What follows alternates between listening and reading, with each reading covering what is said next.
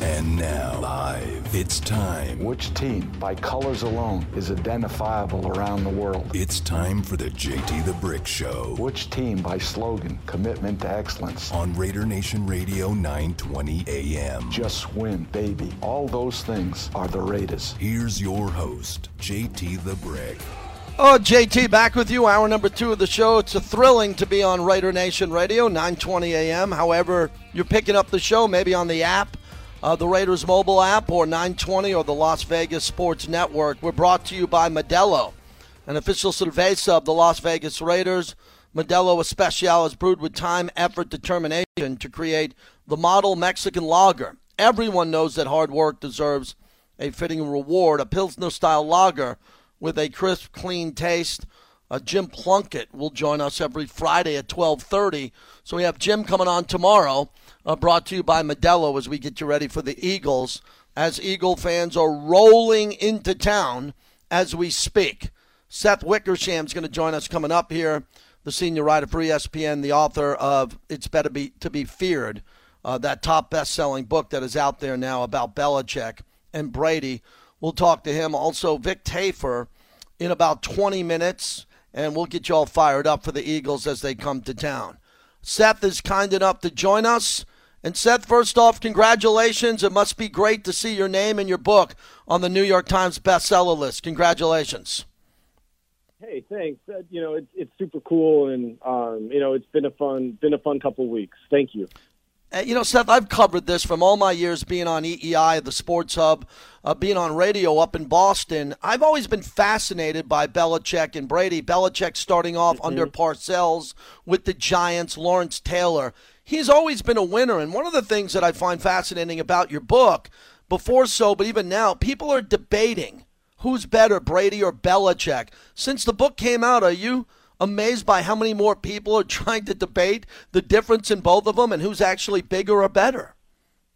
Yeah, I get that question a lot, and I think that I think it has to do with the fact that obviously Brady's making winning look so easy, and the Patriots are struggling to win and have struggled to win for more than a season now, even after all the money they spent in the offseason. And so, people look at it as like almost a weekly diminishment of Belichick's legacy and accomplishments. But, the book, I think, is really interesting because when Brady and Belichick came into each other's lives, it was at a pivotal moment in each of their careers. You had Belichick, who was really on his last chance to be a head coach and, had seen his life be annihilated in Cleveland when the Browns moved. And then you have Brady, who nearly went undrafted. And they seem to understand what they had in each other when that kind of magical thing happened. And it was accidental, but, the fact that they just, that they understood that they needed each other to do what it is that they wanted to do. And really, the book itself is about, how that greatness came to be, what the DNA of it was, and then finally what the cost of that greatness was. Seth Wickersham's our guest. What I find fascinating is, I've always said this is just my opinion, that the Patriots didn't want Brady. If they did, they would have took him in the 5th round. They would have took him in the 4th. They would have traded up to get him in the 3rd. So talk about that pick in hindsight and how much credit Mr. Kraft, but especially Belichick, gets for when they pulled the trigger there, because every team in the league could have jumped in front of it, and then there's no such thing as Belichick and Brady. Yeah, I think that Belichick won the lottery, but he understood that he won the lottery. And he developed the hell out of Tom Brady. And at the moment, though, at the time, though, it didn't look like he had necessarily won the lottery. Like Belichick has said on the record that what they saw of Brady as a rookie, he maybe should have been picked in the 5th round. Mm-hmm. I have this scene in the book about how the coaches would have what they called opportunity periods for players after practice who didn't get any reps during practice, so they could, perform for the coaches. And Eric Mangini, who was the defensive backs coach, and Brad Seeley, who was the special teams coach, would coach offense and defense during the opportunity periods and would bet money on who would win. And whoever betted against Tom Brady ended up winning because Tom was just throwing balls in the dirt the entire time. There was nobody who saw, what Brady became other than Brady. But that said, Belichick realized very quickly that Brady was special. I write about it a lot in the book, and he had that pivotal moment twice in the season. Once midseason when he decided to stick with Brady after a loss when the offense didn't even play very well, over Drew Bledsoe, and then finally he stuck with him again in the Super Bowl. And I think that after that, obviously, they were two men who understood that to win games they needed each other until, of course, decades later, when they didn't. Seth Wickersham's our guest, the best-selling book, It's Better to Be Feared. Yeah, this is what fascinates me about this, because Belichick's ego early in Brady's success, what can you tell us about that? Because there's a lot of coaches in the league who would be saying, that's my guy. Look at how I developed him. He's won 2 Super Bowls, now 3. We're going to win 4. That's never been Belichick. So Belichick really never took a lot of credit for the success of Brady with the media. How did he handle it behind closed doors? Well, they would meet twice a week. And, I think that even though Brady obviously was special, you could tell that. But Belichick did develop him well. And they would meet twice a week and go through every defensive back that they were going to face and, come up with route combinations that would exploit those defensive backs. And then they would meet on Saturdays. That was on Tuesdays. Then on Saturdays, they would meet and go over the game plan again. And really, even though Brady later felt that he didn't get as much influence over the offense as he wanted, he had a big role in that. Like in 2007, for instance, the year they nearly went undefeated, Brady ran the offensive meetings the night before games. Josh McDaniels would sit down, and it was so clear that it was Brady that the players feared the most and wanted to please the most. And so I think that, Belichick did, by and large, even Ernie Adams really worked a lot with Tom Brady. They really worked on him in terms of finding out what his weaknesses were and trying to figure out solutions for those weaknesses so that the best defensive coordinators around the league could never really figure out a way to solve Brady. Seth, it's incredible because a lot of people think Belichick's miserable in preparation because he leaves no stone unturned. How did Brady balance his personal life, Gisele Bündchen, his kids, seeing his first son with this intensity around him all the time? It seems to me, and can't wait to dive more into it in the book, that he had a balance in his life, even with Belichick grinding him the entire time, and now he's so much looser down in Tampa Bay. When did it get to the breaking point in your reporting where Tom Brady just wasn't having that much fun and it was obvious to everyone? Yeah, that was after the 2017 season, I think. But Brady, Brady would say, well, I'm on Belichick time during the season. So, his time wasn't his own, but he's as obsessed as Belichick was. I think that's one of the reasons that made them so compatible is that there was no off season for either of these guys. They were constantly thinking of ways to improve. And really, the 10-year drought when they didn't have a Super Bowl championship was really a time when Brady – he started to, both men reevaluated their entire belief system, but Brady seemed to separate a little bit from the Patriot way, right?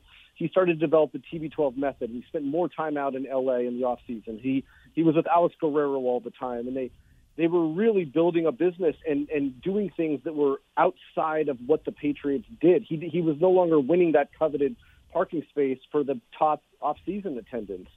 So then you have 2017. There was all kinds of problems in the building that year. Brady wanting a contract till he was age 45 and the Patriots not wanting to give it to him. Jimmy Garoppolo and Belichick invested in him. Alex Guerrero and TB12 and the fact that Belichick had to kind of curtail Guerrero's access around the building. Finally, then they go out and they lose to the Eagles in the Super Bowl, even though they put up 600 yards of offense and don't punt. And Brady was really tired of Bill. And he didn't want to play for Bill anymore, and he skipped the entire voluntary offseason program that year and really wanted his release. And Kraft at first said, no, I'm not going to give you your release. And then he came back and said, yeah, I will if you really want to go. But then by that point, Brady had kind of changed his mind and was like, look, I'm going to figure out a way to make it work here. Seth Wickersham, as we wrap it up, It's Better to Be Feared. New York Times best-selling book. It's out, released nationally on October 12th. You can get it everywhere, Amazon.com, all major bookstores. So when you were doing your research, the Patriots seemed so enclosed and tight, and so buttoned up. When did people get a sense that you were going to write such a big book? And not that it was going to be decisive, but it would be Kraft, Brady, and Belichick. And everybody's looking at you as you're asking questions and you're building the backstory. When did you start to feel a little bit of pushback, and who'd you get it the most from? Well, Belichick, Brady, and Kraft did not cooperate on the record for the book, and I make that very clear. But they didn't stop me from talking to anybody. There was nobody who I wanted to talk to who said, no, I can't talk to you because Bill won't let me or Tom doesn't want me to or whatever. And so I felt like that I had a really good base of information and experience to go off. Like, I started covering the Patriots. Tom and I both graduated in 2000, and one of my very first assignments for ESPN Magazine was up in Foxborough writing about, this guy who was filling in well for Drew Bledsoe and, was surprising the league a little bit. And, I met him at the old Foxborough Stadium. He was wearing a gray sweatsuit and had a backpack that was full of beer because he had lost a bet in the Michigan State game. And I'll never forget, he said, football's always come easy to me. And I was like, who says that? This sixth-round guy who's probably going to go back to the bench when Bledsoe's healthy. But it's like, it is so obvious that he knew something about himself back then that even those closest to him didn't know.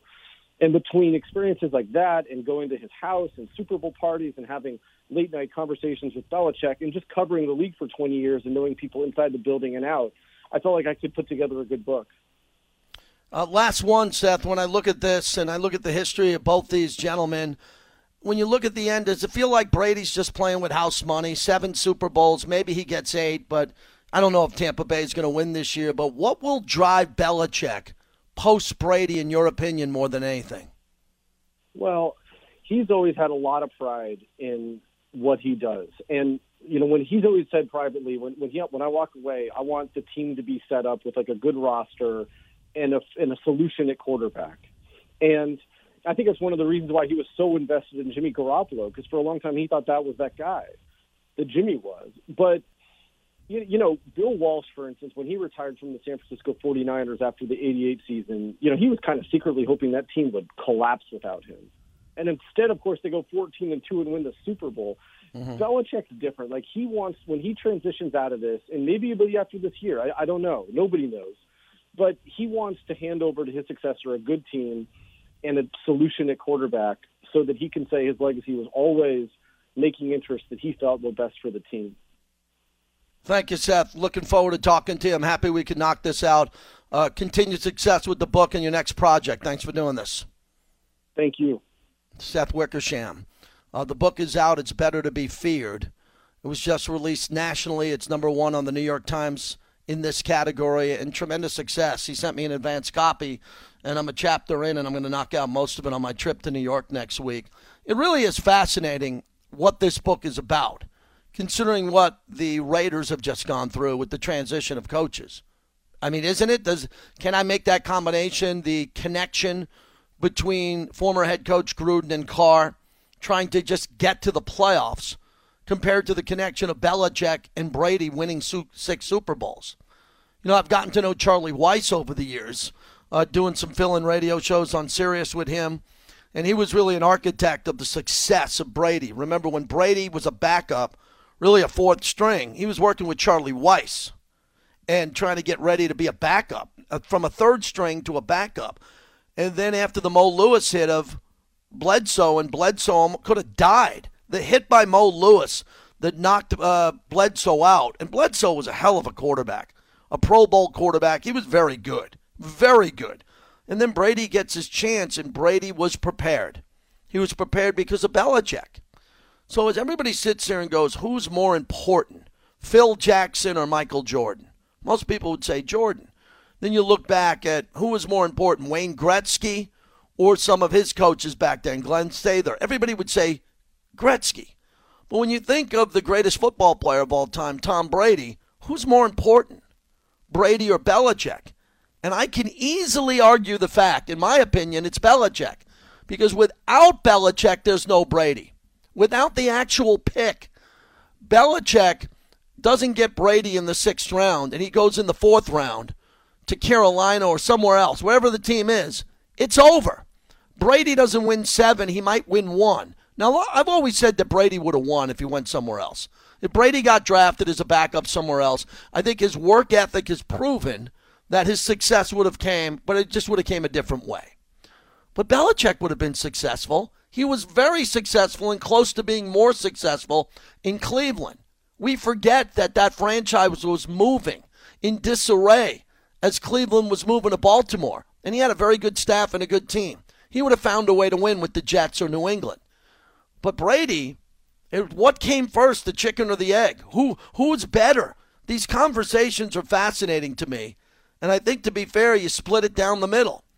Belichick's going to be the greatest coach of all time, passing Lombardi, Shula, and all the greats. You can't argue that because of his 2 coordinator Super Bowls with Bill Parcells and then his 6 with Brady. So 8 Super Bowls and the success he's had. And Brady went from being maybe the greatest quarterback of all time with Montana to the greatest quarterback of all time and now the greatest football player and winner of all time.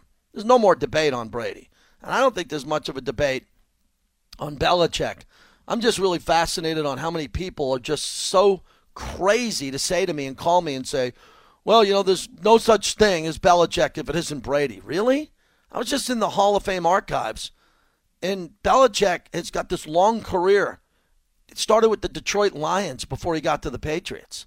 He's a football lifer, and Brady's the greatest of all time. Can't we let them both live with that success? Why do we have to tear down one or the other and make the other one better when they both equally helped each other get to greatness?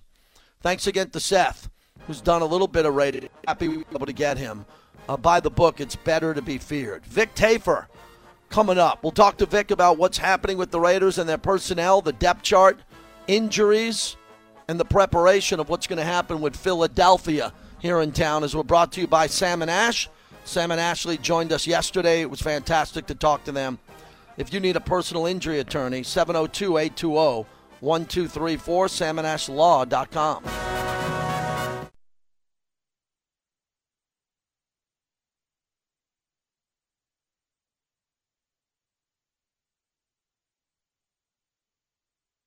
When the game came, it really felt like it was back to normal, honestly. Once we put the pass on everybody, and we looked at each other in the locker room, really it was the day before the game. When Coach had us all, like we had a players meeting, and we kind of looked at each other and we kind of talked about everything, how we felt and how we wanted to, what we wanted to achieve, and what the main goal was, regardless of who was coaching and who wasn't. That kind of set everybody like in the right state of mind. JT back with you, Josh Jacobs, and what happened from Denver. Now as we lead into Philadelphia, Vic Tafur from The Athletic, Raider Insider, kind enough to join us. And Vic, let's talk about Denver before we get to Philadelphia and all your years of covering this team. What stood out to you? Because you've been on a lot of journeys with this team, saw some controversy, coaching changes, personnel changes in the past. What were some of the big takeaways from the Denver game?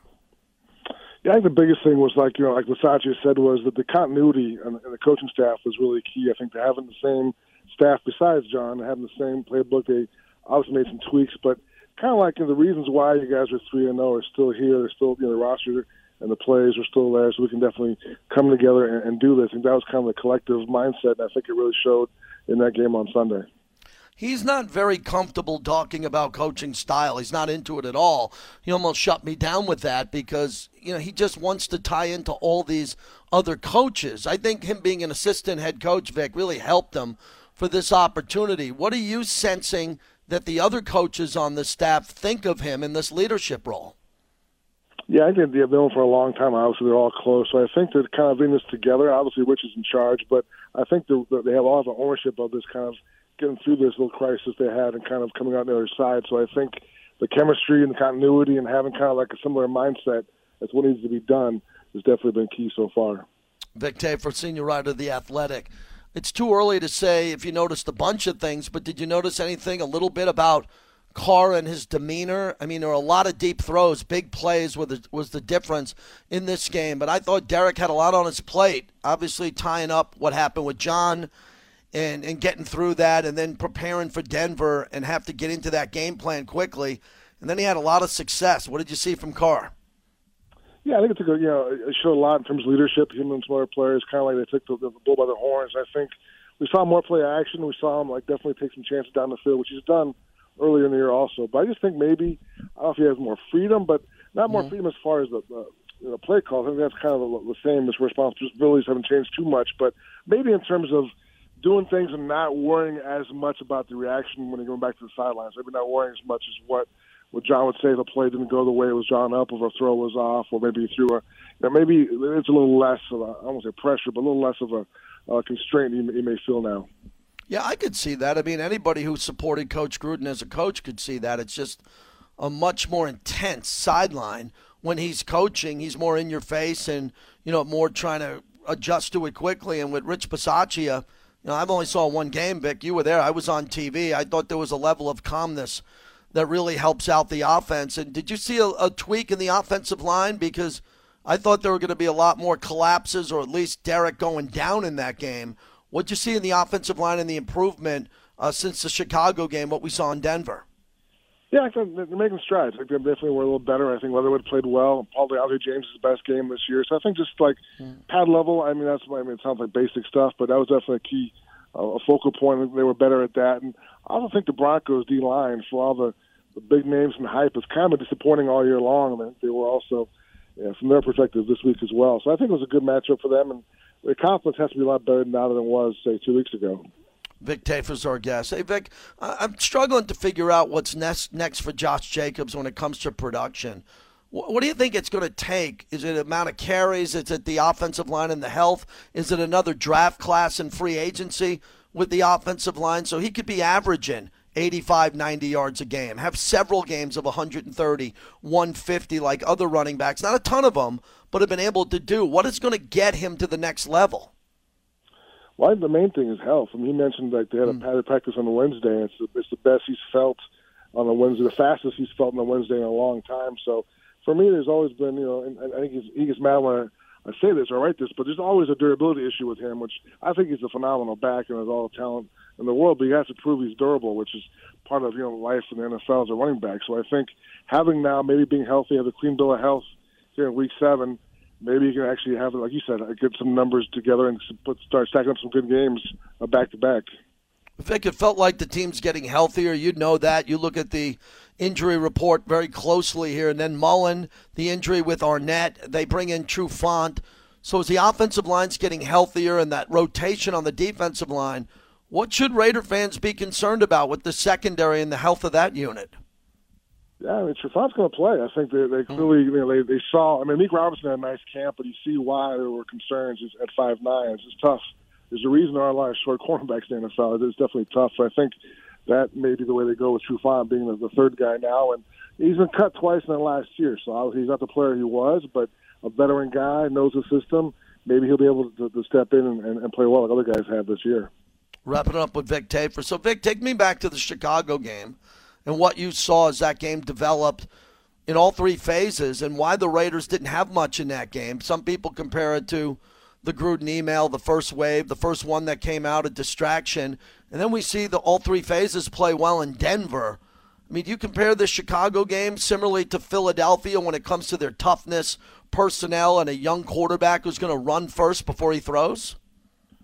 Yeah, I think it's definitely a similar challenge. I think the thing with the Chicago game, people talking about maybe they weren't as mentally up or fired up because of the email. But to me, people forget the two Edwards drops. So you make those catches, they might win that game. No one's talking about that. It's one of the things you kind of focus on things after the fact, forgetting some details. But I thought the defense was fired up in that game, and I'm sure they will be again this week. So for me, it all starts with the D-line, and they've been great this year. And if they're good again, they're great again against Jalen Hurts, they should be in good shape on Sunday. Yeah, Vic, last one. What's at stake here? You know these insiders in other markets. You look at the bye week in between Philadelphia and the Giants. We know those teams are struggling. It's a lot at stake here. They took a step back in the loss to Chicago, 2 steps forward with the win at Denver. How big is this game nationally? They're talking about Tennessee and Kansas City and maybe some bigger games out there, but this is a big moment for the Raiders if they want to get halfway to 10 wins and everybody around the country talks about them again as a playoff team. Yeah, I agree. And definitely people have doubts. You look at the line, and the line in Vegas is only, I think it was 2.5, now it's 3. That's a pretty small line for being at home against a 2-4 team. So obviously people have some doubts I agree. Going into the bye, it's huge for you. If you can stack another win up, all the things you're saying this past week now are double. Like the confidence, and we're okay without Gruden. We can move forward, and all our things we want are still out there. So that's even more true if we were 5-2 going into a bye week. Are your readers and subscribers talking about the Eagle fans coming to Vegas? We're going to see a few out here, aren't we? Yeah, it's always fun, man. It's a fun, impassioned fan base. So it's always good when they go face to face in the stands. Thanks, Vic. We'll see you Sunday. Appreciate your time. All right, but take care. All right, Vic Tafur, fantastic. He's got a lot of content. Subscribe to The Athletic to read what Vic's doing to get that elite content that he has. He's got a lot of sources inside the Raiders, had a lot of interesting information about the transition in the coaching staff, and we appreciate him coming in here. You know, it's just, you look at this game, and Vic laughed off, laughing about Philadelphia. I'm laughing it off. My brother-in-law and sister-in-law, so my wife's sister's coming out tonight. They're getting here about 11 o'clock midnight tonight, and they're staying with us, and they're Eagle fans. And we got them tickets, and it's our treat. They're going to stay with us, and we're cool because they're family. This is my family that are coming in, and they're Eagle fans. And the reason they're coming is when the schedule came out, I forget when exactly we knew the Eagles were coming. First phone call, boom. And it was easy because I don't have a boat of tickets. I don't have 30 tickets for friends. I used to have a few up in Oakland, but not the case here in Vegas anymore. I'm a season ticket holder, and these tickets cost cash. As Randy Moss once said, straight cash, homie. These tickets are not cheap. You give these tickets away, you want something back in return. Either cash or you want dinner or a lot of drinks, right? These are expensive tickets.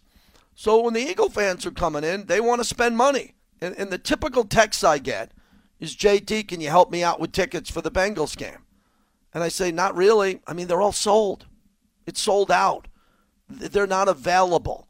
You can't walk up to the box office and talk to a lady or a guy and say, hey, remember back in the day if you ever did this, you'd go, hey, Bobby, do you remember this? You went to a lot of games back in the day when you were growing up where you'd go to the window at the ticket or for a concert. I remember this with concerts, Bobby, where you'd be able to look at a chart and they'd tell you what tickets were available when you wanted to buy tickets to a concert or a sporting event. Oh, yeah. I tell the story about how I walked up to the Garden when Bob Seger was going to be playing in the show. It had been sold out for months. I was buying tickets to another concert. I walk up to the guy and just being a smart ass, I go, hey, you got anything for Seger tonight? He goes, here, I got 2 obstructed view. You want them? I'm like, yeah, I'll take them. Yeah, it was crazy growing up as kids when you wanted to get tickets and you actually had to wait in line. You had to wait in line in Long Island in the rain at the Coliseum or at a record shop. And you'd wait in line, and then you'd be able to buy the tickets. And you didn't have a credit card or a phone. You'd have to have cash to do it. It was an effort to go to games. I've slept out in back of the Garden at least 5 or 6 times for different concerts. Absolutely, yeah. And I'm telling you, the kids today, back in the day, get off my lawn. Remember, don't tell me to get off your lawn. I have more fun than anyone you know on the radio. I'm going to the Rolling Stones in the pit. In the pit for the Rolling Stones on November 6th. I go to games. And I love going to sporting events. But tickets now are expensive. So the Eagle fans who get their hands on tickets, they are paying a premium. And Eric Allen, my partner on the pre- and post-game show, he's there. I think he's got 10 family members coming in for this game. I'll tell you. I'll tell you how different a day it used to be.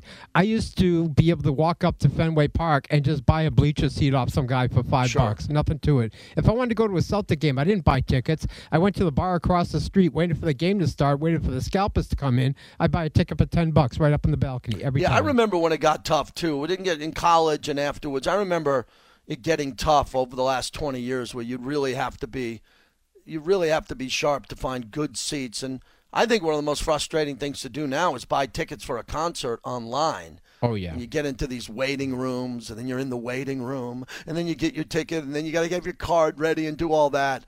But it's all done now through apps. The Raiders are fabulous at this at 1-800-Raiders. Whenever I'm in the building, I go by the ticket guys and gals. They're on the phone with headsets. They're taking phone call after phone call. And as I've told you again, there's some opportunities for you to give up your tickets and upgrade to suites and get a bunch of people to go in on a suite. And the price point is better than you think for concerts or big events. So call 1-800-Raiders, 1-800-Raiders, ask for a representative, and they'll talk you through it. They'll tell you exactly what you need to do to upgrade or to do that. Hey, Mike in Staten, Italy. What's going on, Mikey? How you been? Hey, JT, great. You're hitting home with me. I used to have a corner record store, and waited overnight for Springsteen tickets, and he would have 9 shows at the Meadowlands. And I would wait online and luckily get them. Like, all you would hear is rumors like day 3, day 4 is already sold out. But that hit. Hey, JT, I got to tell you this. Great job by the Las Vegas Knights. They sold out. We were worried about how their attendance would be with the Raiders. Game 3 of the season, 2 of their stars are down, and they put 18,000 in the crowd. I think that's a great sign for Major League Baseball and the NBA coming to Vegas. What do you think? Yeah, I'm not a baseball fan coming to Vegas. I've never been one. I think it's too hot. I don't think anybody's interested in the A's. I don't think for a 4-game series, Kansas City and the A's over 4 nights, I want to see a 45,000-seat ballpark. But other people disagree. It's good for business. It's good for the economy here. Hey, Mikey, you're in Staten, Italy. I'm going to New York next week. You can go to a Met game or a Yankee game in the summer. You can't go here. I can do it at the Aviator game with some misters and do it there. Do people want to go to baseball games in Henderson in mid-July and August? I'm not going, and I'm damn sure it's not going to see the A's, who treated the Raiders like garbage up in Oakland, negotiating behind their back. They don't get my support. Well, that's a point. I'm a baseball fan first, JT, and I'm a diehard. I'll go to the game. Listen, I love the AAA stadium.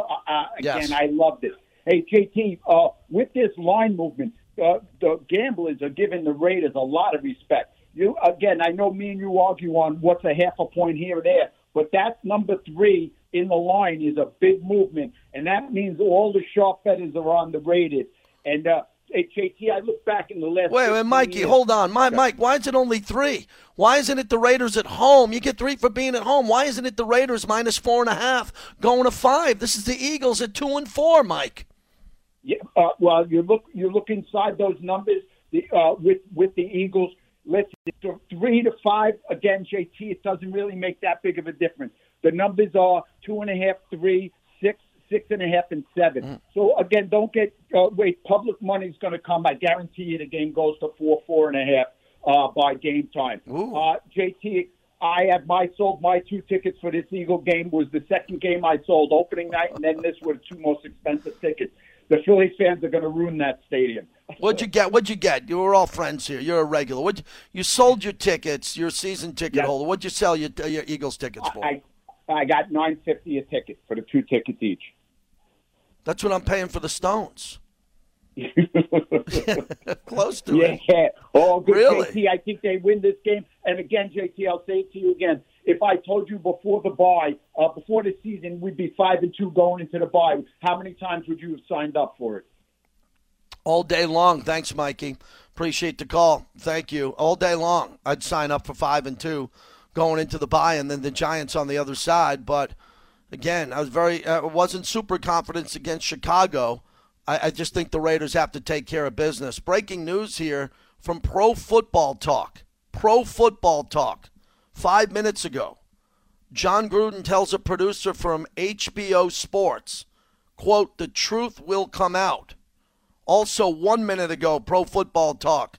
Full John Gruden quote to HBO via Andrea Kramer. Quote, "People who know me and know what I stand for 58 years.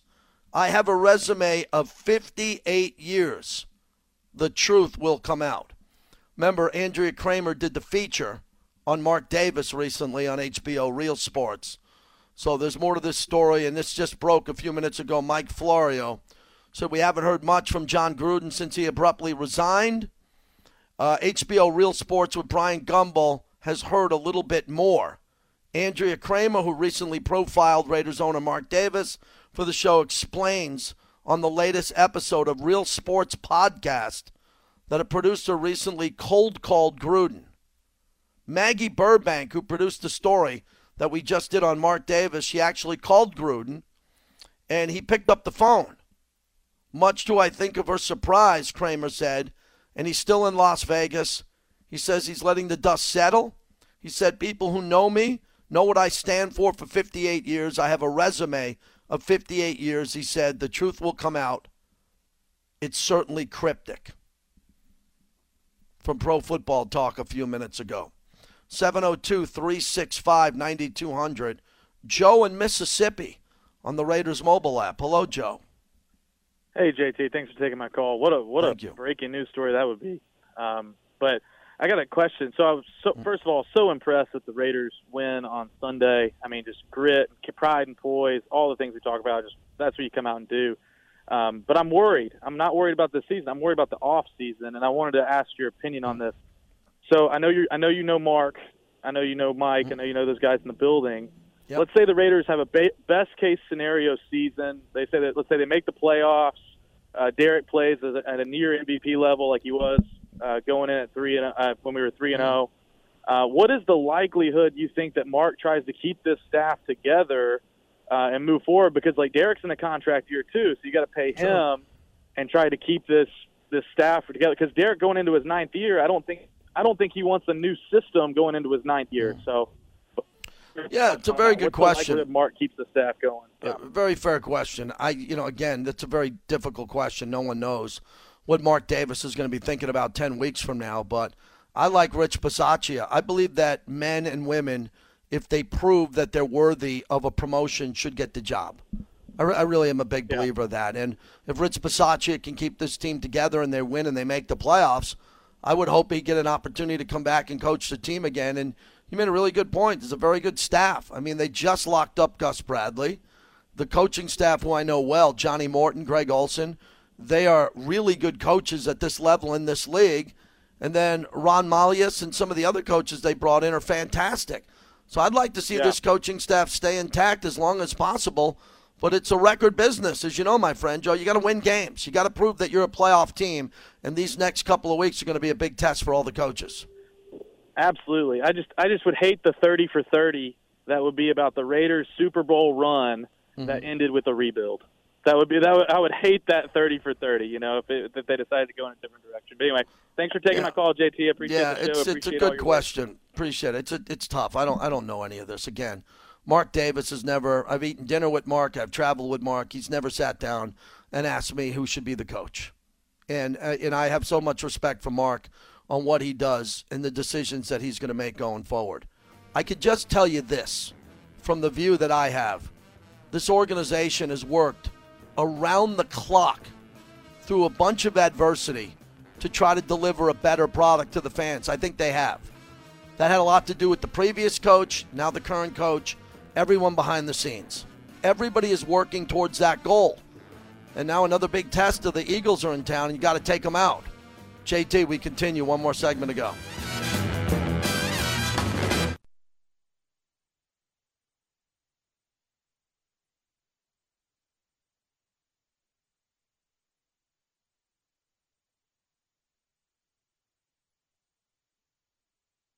Bridgewater from the gun on 3rd down. Going to fire deep towards Sutton, and it's intercepted. Picked off at the 20-yard line. Merrick, the center fielder. Back to the 30, back to the 40, back to the 45, back into Bronco territory at the 45-yard line. And the rookie, Trayvon Merrick from TCU, turns the lights out. And the Orange Crush heads for the exits here in Mile High. What a performance by the Raiders. No one puts a bow on a game like the legendary Brent Musburger. Nobody. No one has more experience. No one's called more games. How cool is that? I want to thank my friend Steve Gomez and the Modelo crew. I guess they dropped off a load of beverages at my house. My wife just came into my studio with a Modelo jersey. And she said, this was out front. We need a couple of loads to bring in the house. So everybody knows I have a bucket of Modelo on Friday. Last week I had 2 buckets because of what we went through. And now this weekend we'll drink Modelo. It's still cool. It's getting cool out here, but still getting in the pool. Still enjoying the weather. Some golf. Our buddies at 5 Iron Golf. And the bucket of Modelos will be flowing. This weekend we have the Bolitnikov crab feed tomorrow night, Friday night at Paris. I talked to Fred today and his wife Angela. They have about 300-plus people, a great turnout coming.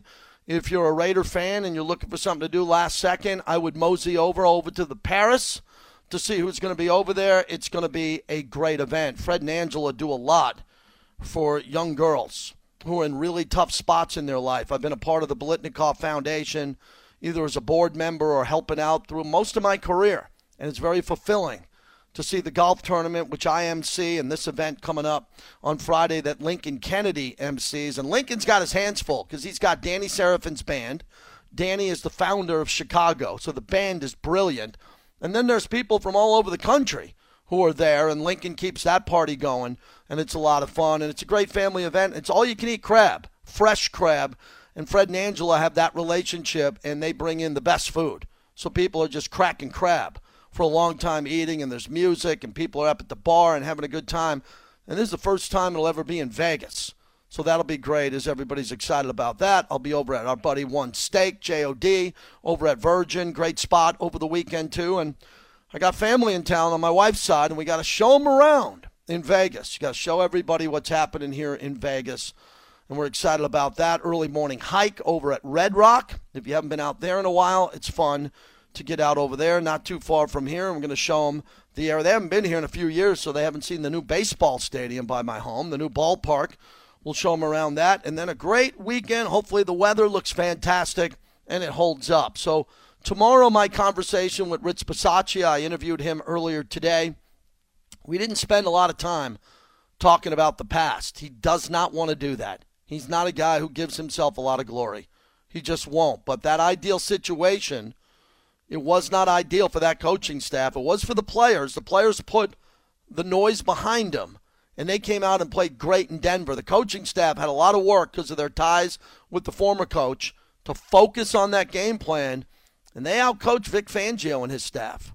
And they don't want to talk about it. They're very humble about that as they move on. I thought what they did pregame was great because they started fast, and whatever halftime adjustments they made really worked well. And that was the first time that Rich Bisaccia had to go through halftime adjustments, and I thought he pulled it off. It showed up with the score and the outcome of the game. You know, the defensive line is special. The job that Gus Bradley has done with that unit in just one off season is remarkable. And it started up front. Few teams in the league have gotten after the quarterback like the Raiders have. And it's led to so many opportunities with turnovers and the big plays, the 3 interceptions in that game. And they won that battle with 4 turnovers to none. Coach and I talked about consistency. Okay, he doesn't care about emotion. That's not his thing. He just wants the team to be very consistent and continue to stack wins and play consistent football. Cut down on mistakes and do what you're doing better week to week. And that's what Derek Carr said if you listen closely. Now, I think the Eagles are going to be very similar to the Bears. I do.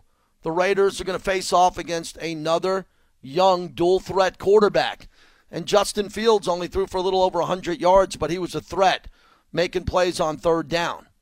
Jalen Hurts will look to utilize his talent as a runner even more. Now, from the Eagles, and we talked to Howard Eskin yesterday, he says they're going to try to run the ball more with running backs, but that'll be the first time it happens. This kid, Jalen Hurts, is second only to Lamar Jackson in attempts and yards for a quarterback, and already has 5 touchdowns on the ground through 6 weeks, which is the most by any signal caller. So on the defensive side, I've been pointing out about the linebackers all week. Linebackers better have a good game. When I jump on that post-game show, I better not be talking to Eric Allen about where was Littleton. I don't want to have to look for Littleton anymore. I don't want to have to look for Littleton. He was paid an enormous amount of money to be a Pro Bowler, not to be a linebacker who's just going to kind of fit a need. Littleton came over from the Rams to be a Pro Bowler. This is a game that he's got to play well. The defensive linebackers have to play outstanding if the Raiders are going to win. And don't forget Devontae Smith. I mentioned Fred Biletnikoff, the Biletnikoff Award winner, the Heisman Trophy winner. Hurts has a Heisman Trophy winner on the outside to throw to. And for the Raiders, I think Casey Hayward's got to be on him and try to take him out of the game. And finally, Raider Nation. It's the first game for the head coach in his home building. Make him proud. Get in there early, celebrate Raider Nation, get up to the torch, say hello during the pregame show, and experience what Allegiant Stadium is all about. So when the Raiders come out of that tunnel for the first time in Vegas with Rich Bisaccia, the place is roaring. The place is roaring, and it sounds and feels like a Raiders home game. There's going to be plenty of more Raider fans than Eagle fans, but the Eagle fans are going to be loud, and they're going to be drunk because they're the dirty, stinking, green, drunk birds of Philadelphia. They drink more, they're louder, they're more belligerent, they're Eagles fans. This is their DNA, from their parents to their grandparents. They're loud and obnoxious, they love their team, and they're intense. They're not just walking around taking selfies of the torch. They want to win this game. And this is a do-or-die game. I don't see the Eagles surviving if they go 2-5. They're already playing as a wild card contender at best because I think Dallas is a much better team. Hell of a show, hell of a week for Bobby. Thanks to Seth Wickersham, who joined us, Jim Donovan, the voice of the Browns, Vic Tafur, who was really good. Tomorrow, Jim Plunkett will join us along with Jim Trotter, who also has a lot to say about the emails and the treatment of the Raiders by the NFL. Always good to get Jim Trotter on the show. Thanks to all of our partners, everybody who listens. Without your audience, without you and supporting our sponsors, we do not have a radio show. And good to see the radio show up in lights. They put Raider Nation Radio outside Allegiant Stadium on the big billboard, so you'll see that when you drive by on the 15. Have a great night, everybody. I'm on every night, 7 to 10 p.m. on Mad Dog Sports Radio, Sirius XM 82. We'll see you back here tomorrow.